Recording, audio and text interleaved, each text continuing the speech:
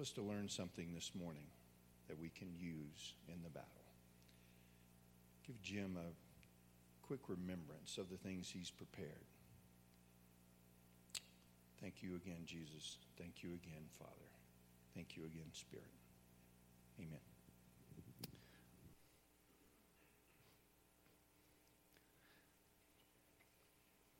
Thanks, Scott. One of our elders, Scott Price. I had Rob Mitchell up here the first service, and somebody asked me, I didn't see his picture down by the water fountain. You know, when we have an elder, kind of once an elder, always an elder, some of these elders are just not serving on the board at the moment, but they're still elders. So thanks, Scott, for reading for us.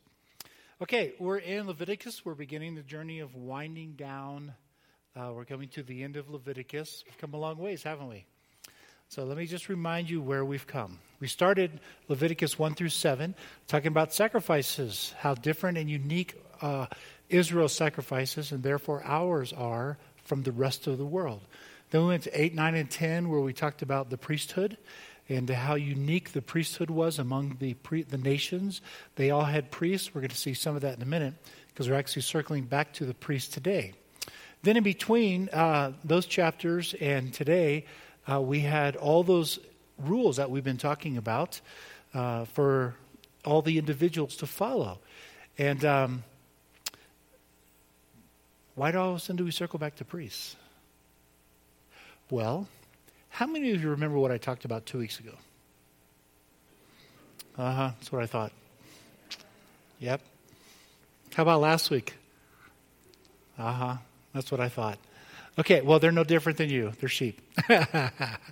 So I know full well that you're not going to remember what I say today, and you know what? I'm okay with that. It doesn't bother me in the slightest. I'll tell you what I'm mostly interested in. Identity, not remembrance. And that what I mean by that is that if I've done what I'm supposed to do and I do it well, and I work hard at it, when you leave here after church on Sundays, you love the Lord just a little bit more. And you're more intrigued by this than you were when you got here. That's really the goal. I don't expect any of you to remember the things that I say. And so all these new rules, remember we've been sitting at the base of Mount Sinai. Wasn't very long ago, less than a year, we were in Egypt. And we're hearing all these new rules. They knew where they had come from. They knew Egypt. And they're supposed to no longer practice the rules from where they came. And they know where they're going, Canaan. And they're not supposed to practice the rules where they're going. And so, but these rules, that was their world. This was what was comfortable to them. And so imagine you hear this being taught to you for the first time. And then you go into the land and you scatter all around the country. How many of you are going to remember this? None of you. That's just human nature, right? You may remember, I remember Moses talking about those things and how different we are, but I don't remember what it is. That's why priests were created. Okay? Scattered around the country. Now, they didn't yet know that they weren't going to make it into the promised land for 40 more years because they're all excited. And pretty soon, right after this, when we get to Numbers, they start wandering. Wandering up here spiritually, complaining, whining, just like you guys. No, I didn't mean it that way. No. They start complaining, they start whining, and so the Lord, and then they actually disobey the Lord. The 10 of the 12 spies came back terrified. I mean, I have a lot of respect for this young nation. They wasn't very long ago they were slaves, and now they're being asked to do battle against the well-armed cities, and their faith said no. So God took them on a 40-year journey. What we learn from Numbers is that the desert has lots of sand, and God is not in a hurry. If the second generation had failed, the desert has lots of sand, and God's not in a hurry. He's just going to keep going until somebody stands up with faith, says we can do it. And so we're nearing the end of the lessons now. We have two things left to talk about. What a great way to bring about a conclusion to the holiness code. One is priests. What purpose do they serve, and how unique are they? He's going to circle back around because that was at the beginning of Leviticus, but now it's at the end, and he's got them some things to add that he couldn't add back here because he would have misinterpreted it. He had to go through the rituals and explaining things. So remember the categories? This comes important today. Holy, clean, unclean. These are not bad. There's not good and bad. Don't think of them that way. These are situations that you find yourself in life. The holy is where God dwells. When we get to the holy temple, we're all going to be like this. The clean is where we exist most of the time in our lives. The unclean is where we find ourselves sometimes, but it's whatever's happening here. It's because it doesn't happen over there. For example, pregnancy. Remember we talked about that? That made a woman unclean because it was bad? No, because in the realm of the holy, there's no giving birth to children. It's not bad. He's teaching them these categories.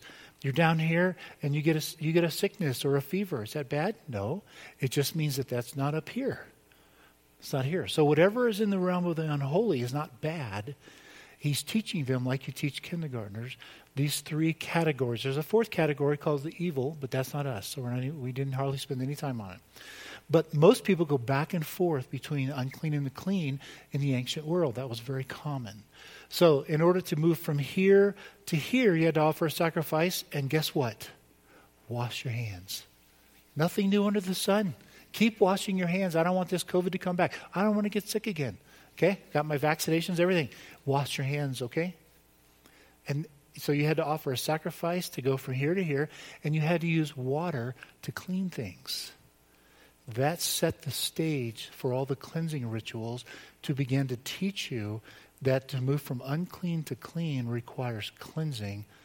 That's the role of the Holy Spirit. Ezekiel 36. When the Holy Spirit comes, he will clean you like fresh, clean water. So Jesus could say to Peter, you're already clean.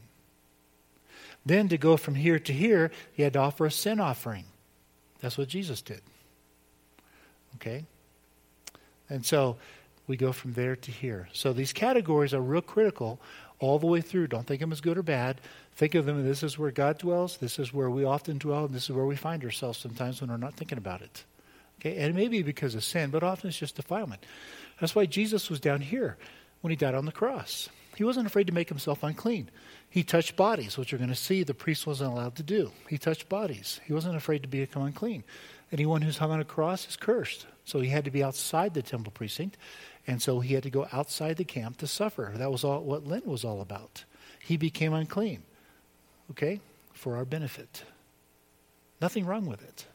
It's just categories of where you find yourself in life. And that becomes very important. So we're gonna now remember what Leviticus is all about. It's laying out the blueprint for what God desires. And it's not until the Holy Spirit comes that blueprint gets turned into a building. So they're not going to remember all this. They're just not going to remember it. When they get into the promised land in Joshua, every tribe gets its own plot of land all around the country. And now they're all spread out. And so think about how hard it is to work through and overcome your own struggles with sin. Because you all have it. Let's just be honest. Some of you lust. Some of you tell little white lies. Some of you distort things. Some of you, you all have it. You all struggle with things. You're human. Welcome to the human race. You're just redeemed human. So how long has it taken you to overcome some of this? It takes a lifetime, doesn't it? And you still struggle with it. The older you are, it's still there. It doesn't go away. And that's a good thing. Because it shows us that God accepts you for who you are. And so you get better over life. I just thank the Lord all the time that we don't go through reincarnation and become something different. We become something better. So as you move toward Christ, you become a better human. Those are your only choices. You can move toward Christ and become a truer, better human, what you're created to be, or you can move away from Christ. You can't be in the middle and stay there. You become less human, less recognizable. You think about you think of the most dehumanizing leaders in history. You think of, Stalin or Lenin or Hitler, any of those. Other than the physical appearance, what was recognizable for them as a human? Nothing. As you move toward Christ, you move toward true humanity. You don't become something different because God loves you just the way you are. You become something better. And that's unique to Christianity. That's a wonderful thing. So now all of a sudden we're scattered all around the desert in all of our different tribes, and we're surrounded by the nations. Imagine how hard it would be. You can't even remember what was in this book. How hard would it be to be the people of God? They didn't have Bibles to walk around with. They didn't have things in their pocket where they could look it up. They didn't have that. So how in the world were they supposed to become a light on a hill? And this is where priests come into the picture. Priests. Because they went into all the different groups. And they lived there. And their purpose was very simple. Remember what a priest does? 3 things. They bring God to the people. Let me remind you of God's law and his heart and what's being revealed. That's why we've called this a love story of Leviticus, because it is captured, it's written in coded form, laws, but underneath it is the heart of God, the love that he has for his people. Bring God out to the people. The second thing a priest did is bring the people to God through worship and sacrifice, bringing their sacrifices together. And the third thing they brought God to the people, bring the people to God, was to bless the people. And that helped them. That was supposed to help them stay on this journey as a nation, because they didn't have churches all over the place. They didn't have that. They had synagogues and things like that, altars, and they had to come to Jerusalem at the main temple 3 times a year to celebrate. So we're going to conclude our time in Leviticus by looking at the priesthood and add the things that he didn't talk about in the beginning. And then we're also going to get to the last 2 weeks, celebration, festivals, what we're supposed to do. So isn't it amazing that he finishes the chapter with celebration and joy? This whole book, that's where he finishes. You see, they were supposed to get together 3 times a year and party. The Festival of Tabernacles. They didn't realize it was going to be a 40-year journey, but they'd get together once a year for 8 days. Everybody would come from all around the world, and they'd build little tents, tabernacles, little shelters, all around Jerusalem. People in their homes would move out, and they'd live in little tents to remind them of how God took care of them for 40 years. And the rabbis, they tell us that for 8 days, they sang and they worshiped and they danced 24 hours a day, round the clock. It was a time of celebration. That's what the festivals were for. So we've already gone through all these rules and talked about how the gods, we had nothing to be afraid of. That's what's unique about Leviticus. We don't need to be afraid of our God. He loves us. And so he's going to conclude all the rules with, now have fun. Enjoy life. And by the way, you don't have to worry about your crops and your animals when you're coming in 3 times a year. Don't worry about it. I'll take care of all your stuff. You just come in and rest and have a great time. So think about the fruit of the Spirit. Love, joy. There's the second one. That's what you're made for, is joy, deep joy. And so by the time we get to the end of Leviticus, we're beginning to move toward joy and celebrating what God has done. Okay, so in this section here, now that God has dealt with the ordinary Israelite all through the preceding chapters, he now turns in the direction of the priesthood and the celebrations. Higher standards are expected of the leaders. And by the way, when I say priesthood, I'm talking about all the different leaders. The priesthood and the leaders had different occupations within that, different things. So I'll just use the one term to capture the idea of leadership. And I'll probably use the word priest. Many of the deformities that bar a priest, we'll see those in a minute, from offering a sacrifice are the same as those that bar an animal from being offered as a sacrifice. You see, God is concerned with the dignity of both animals and humans. Let's don't ever forget that. We talked about that a week or two ago, that we should care about this earth. They have the same rules in place, but you're going to hear in a minute, they're very different than the way the beliefs were of the surrounding nations. One of the reasons the standards are higher is because the priests and all the spiritual leaders were expected to demonstrate the holiness of the Lord to the congregation. How else would they know? They're scattered all around the promised land. How would they know? So they need priests there that would model for them and teach them what life was to be like. When you compare these ideas to the surrounding nations, several things surface. Now, one of the things hopefully you've gotten through this study is that that when you have contrast, when you compare a commandment of the Lord to the surrounding nations, you see redemption. You see grace in action. Because you know what God's trying to limit evil practices and introduce dignity. Remember that?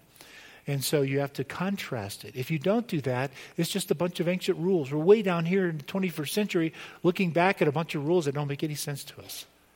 And so therefore we never study Leviticus because they don't make any sense to us. But when you come back in time and you step in here and you begin to see how the world really was, then all these rules make sense.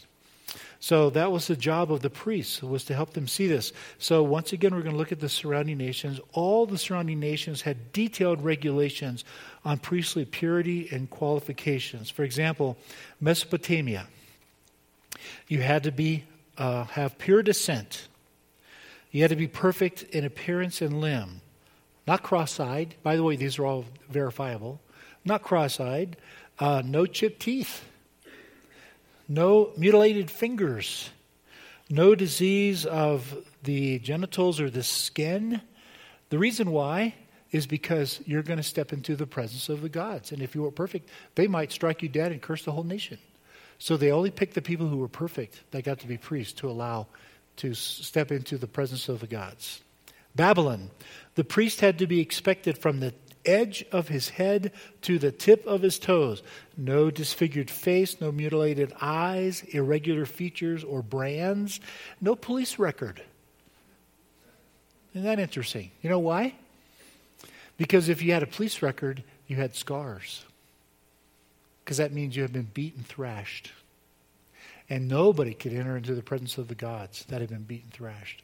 So one of the shortcuts was, let's just check. If you have a police record, you're automatically disqualified. Not because of morality, but because you got a scar somewhere on you. Isn't that interesting? So in Israel, it's vastly different the way God approaches it. Number one is the priesthood was hereditary. It followed the Aaronic line. You had to be a descendant of Aaron to be a priest. This was different than the surrounding nations, where the priests were lay people. They served for a limited time and then went back to their profession. In Mesopotamia, for example, the priests were appointed by the king. In Israel, limiting the priesthood to one tribal line fulfilled several things at once that God wanted to accomplish. Number one, if the priest could be appointed, then his office could be bought. That was common in Egypt. We have some of that today. Number two, the priests had to master the Torah, the law, Leviticus 10, so that they could teach the people the ways of God. And if you bought your priesthood for maybe a year or two, and you went back to whatever you were doing, you never could master the Torah. So ensuring that one tribe was responsible for handling the sacred teachings, that means they were taught from birth. They were raised understanding the holiness code that we've been working through. This allowed for the mastery of God's law. Number three, the priests were unique in that they had to exemplify the concept of holiness and demonstrate a purity that contrasted with the other nations. If we just brought people in and out of the priesthood, then they'd just be like everybody else. And so the priests were to be apart. They were to look different. They were to be different. And you know what? That hasn't changed in leadership today when we get to the New Testament. All of you are familiar with Christian leaders who have fallen, aren't you? It's devastating. It's destructive. It destroys churches. It wrecks people's faith.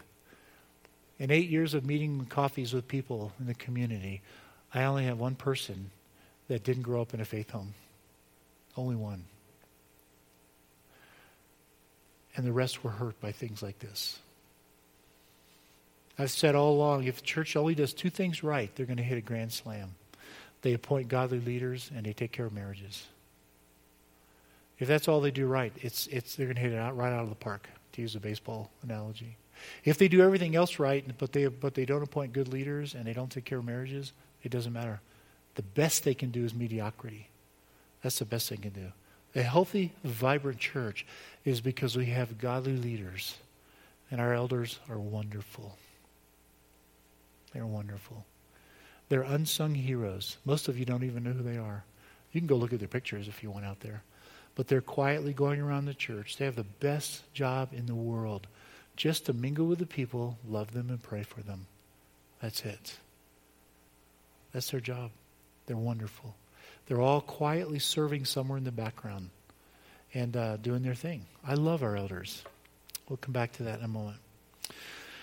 So they become important. So why is this important? God's now going to define the concept of what priesthood and leadership looks like.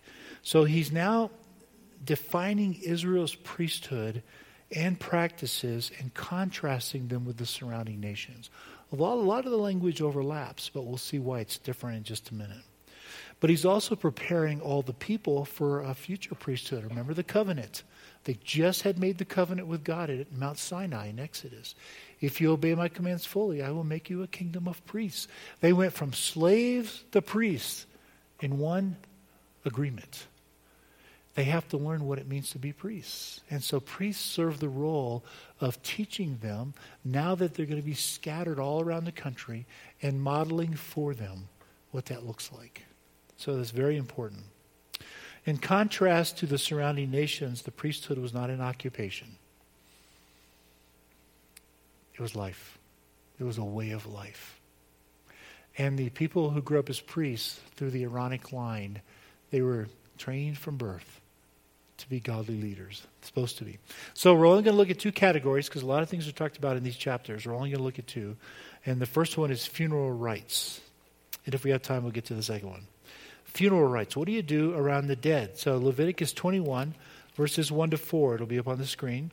The Lord said to Moses, "Speak to the priests, the sons of Aaron, and say to them, a priest must not make himself ceremonially unclean," remember that language, "for any of his people who die, except for a close relative, such as his father or mother, his son or daughter, his brother, or an unmarried sister who is dependent on him since she has no husband. Once she gets married, she belongs to another family. Or for her, he may make himself unclean. He must not make himself unclean for people related to him by marriage, and so defile himself. So the priests were not allowed to become unclean by mourning for the dead, except for the immediate family." That seems kind of harsh, doesn't it? We'll come back in just a minute, and I'll tell you why I think that's the case. You notice the wife was not mentioned in this, because in the earlier text, it's noted that the wife and husband are one flesh. So there's one exception. It's so shocking in Ezekiel 24 that Ezekiel, who is a priest, was told not to mourn his wife's death. The Lord took his wife's life, and he was allowed to mourn it. That seems kind of harsh, doesn't it? We'll come back and talk about that in a minute. Let's talk about the high priest. We're going to skip down to verse 10. The high priest, the one among his brothers who has the anointing oil poured on his head, who has been ordained to wear the priestly garments, must not let his hair become unkempt or tear his clothes. He must not enter a place where there is a dead body. He must not make himself unclean even for his father or mother, nor leave the sanctuary of his God or desecrate it, because he has been dedicated by the anointing of oil of his God. I am the Lord. So, having his hair unkempt, in Hebrew, it's the idea of uncovering his head. So he was allowed to uncover his head. Okay? So that's the high priest. The rituals and commands were even more strict for the high priest. Because he has been anointed, he could not uncover his head. That means let his hair become unkempt, if you will. Also, he could not make himself unclean by tearing his clothes, which is a sign of grieving. Something happens, somebody in your family dies, you tore your clothes, put ashes on your head. That was a sign of grieving. He wasn't allowed to do that. His obligation to God surpassed even his family responsibilities. Okay, now we'll come back in just a moment and explain some of this to you. What does this tell us, though, about God's view of the dead? He kept a clear division between the living and the dead. Since death was connected to the curse, it was considered unclean. It's unclean because it doesn't occur in the realm of the holy. Okay? Remember I said unclean is not bad. It's a situation you find yourself in life that doesn't occur here in the heavenly temple. There's no death. Therefore, death is considered unclean. A dead body. Okay? So that's the first thing. In contrast to the surrounding nations, God was teaching the Israelites to treat the dead with dignity. We have no evidence in the surrounding nations that that's how they thought. Treat them with dignity. By declaring them unclean, this introduces the earliest concepts of resurrection because they're not going to stay here. Okay? Treat them with respect. But the priests were not allowed to do that. Priests were not. So the priest was therefore instructed to remain separate from any of the funeral rituals regarding the dead. Here's what I think is going on, and a lot of other people, I'm not alone in this. The priest was not allowed to grieve the death of someone while on duty. So the priest served their duty once a year. Had 1 month of duty. They're in the temple serving or wherever they were. They had to go through 7 days of ritual cleansing before they started it. Then when they were finished with the ritual cleansing, then they went into the temple and served in their capacity as priests. But they were taught, and they all believe this, that God, there's no such thing as coincidence with God. So God is absolutely in charge of everything. As Job says, the Lord gives, the Lord takes away. So they knew that God was not sleeping on the day he rested because babies were born and people died, and those are both sovereign acts of God. God decides when your time is up. Psalm 139. He makes that decision. It doesn't happen by coincidence. It doesn't happen by accident. It happens because of God's decision, and it's not a bad thing. Okay? So, for the priest on duty who's modeling for the people that somebody died and they ripped their clothes, that's a statement that God just made a mistake. And they weren't allowed to do that. They could do it outside the 1 month, but not while they're on duty because they're modeling for the people confidence in God's decision to take somebody. Now, don't get me wrong, okay? Losing somebody hurts a lot. I cried my eyes out when my first wife died, okay? But I was envious. Honest truth is I was envious. I was instantly lonely, and I was envious.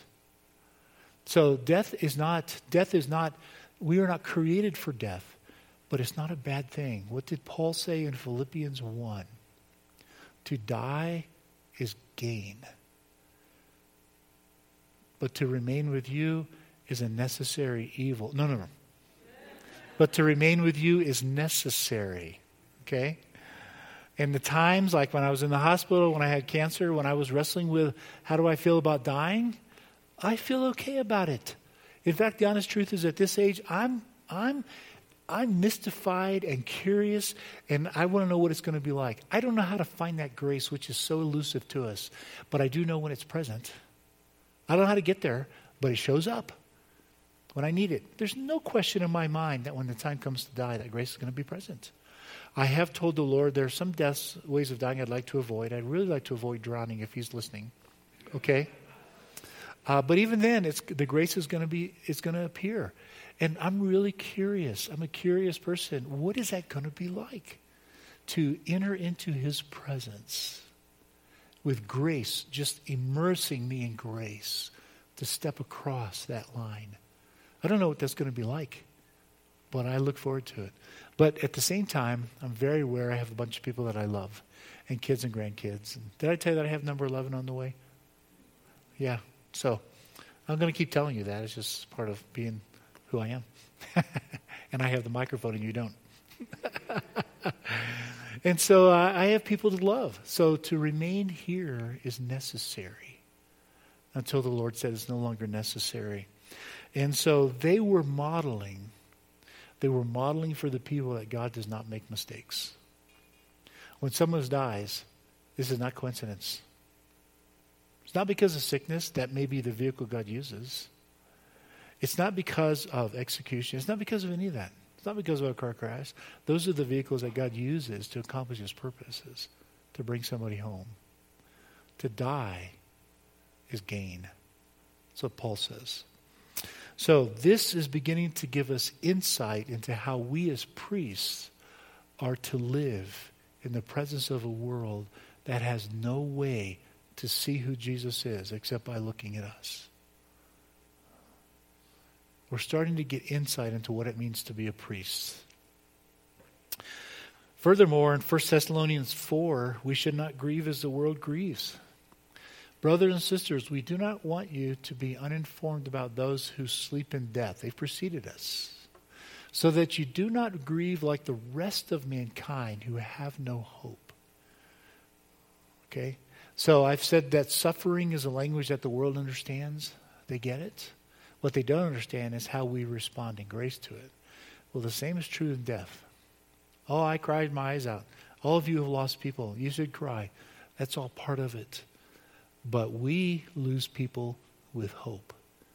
I am convinced the 4,327 people that have preceded me that I know, or whatever the number is, I will see them again. I have hope. And that's what this does. Okay, look with me briefly at the physical requirements of the priesthood. It's in verse 16. The Lord said to Moses, say to Aaron, for the generations to come, none of your descendants who has a defect may come near to offer the food of his God. So they couldn't serve in the temple. They could do other things of priesthood, but they couldn't serve in the temple. No man who has any defect may come near. No man who is blind or lame, disfigured, deformed, crippled foot, crippled hand, hunchback, dwarf, on and on and on. Okay? Sounds like the surrounding nations, doesn't it? But the reasons for eliminating these priests is very different. This list, just like the surrounding nations, is very, it's verifiable. It's very specific. The reason why God is limiting these people is a lesson just like you teach kindergartners. Because a person that has a defect is unclean.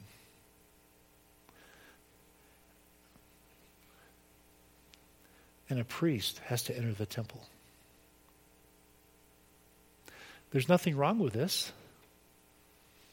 This isn't bad.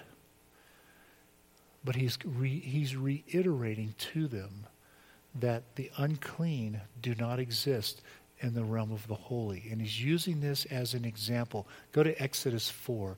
When God tells Moses to go speak to Pharaoh, and he said, I'm not a very good speaker, here's what God says. The Lord said to him, who gave human beings their mouths? Who makes them deaf or mute? Who gives them sight or makes them blind? Is it not I, the Lord? This is not bad.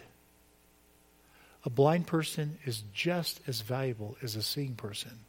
But the reason why they're not allowed to serve as a priest in the temple, they can serve all the other ones, is because he's continuing the lesson, teaching them that what happens in this realm, there's no correspondence to what happens in this realm. So you understand it's not a bad thing? Get it?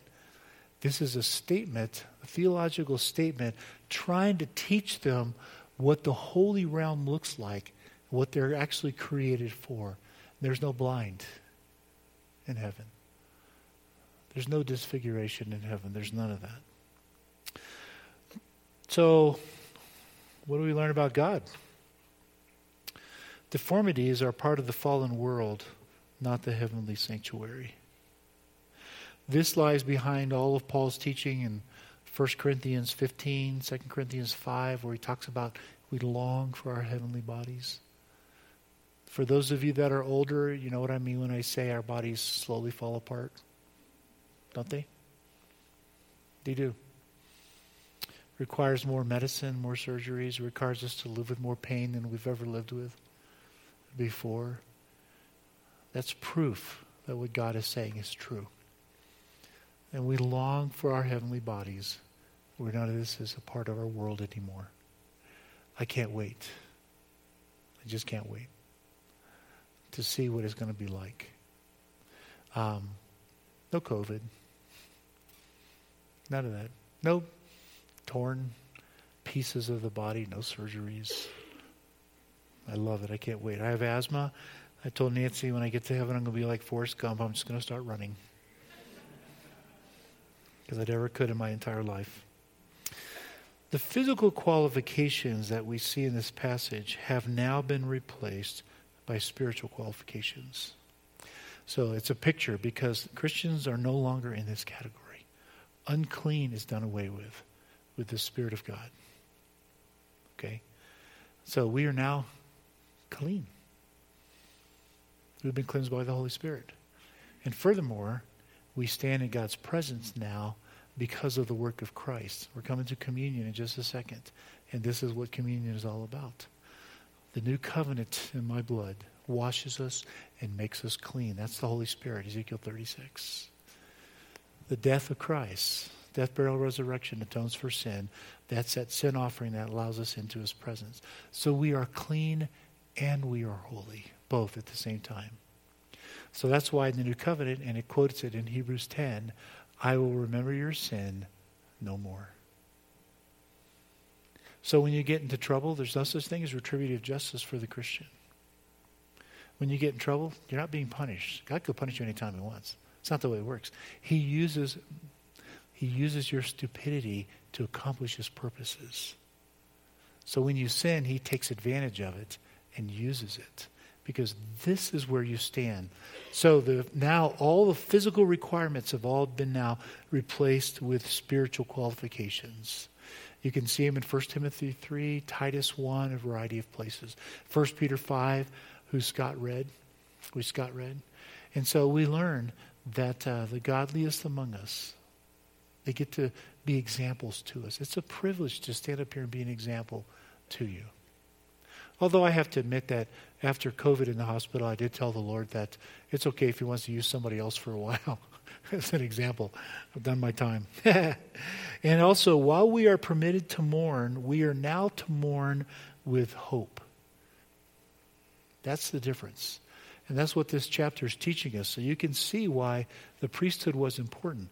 These people are now going out from here after hearing all of this, going all around the country that God has given them, the promised land, and they're not going to remember it. And so the priests are there to teach them and to bring the heart of God to them. And honestly, the verse that scares me the most in the Bible, which is my warning, let not many of you become teachers, knowing that you will incur a stricter judgment. So I work my very hardest to bring you the best when it comes to Scripture, so that it's life-giving. Not that you remember it, but that it gives you life and you draw closer to the Lord. Okay? You're going to remember that we talked about Leviticus, but you're not going to remember all the rules, all the things that we've taught. I just know that. But my prayer is that all of you are now a half step closer to the Lord because of the time we spent. That's what a priest does. That's what a leader does, is helps you. Father, thank you for our leaders that we have at DCC, our elders, our staff. I know them, Lord, and they are truly godly people. Human, yes. They sin, yes, as we all do. But, Lord, they're very godly. They have walked with you, and they've experienced you, and their faith has grown stronger every step of the way. And I'm grateful for them. Thank you for these lessons in Leviticus on how to be a holy people. Even more important than that, how to be a priest on behalf of a world that's failing all around us. Lord, this world needs us. It's tired, it's worn out, it's divided. It's sometimes it looks like anarchy to me. It's hostile. They need us. Help us, Lord, to be priest, to be the kind of priest that you envision, to show your love, to demonstrate it to our friends and neighbors and our county. In Jesus' name, amen. Okay, let me say a word to those of you watching online. Thanks for joining us. So glad that you are there. Hope that you're well. Drop us a note from time to time. Let us know how you're doing, but we appreciate you. This concludes the live streaming portion of our service.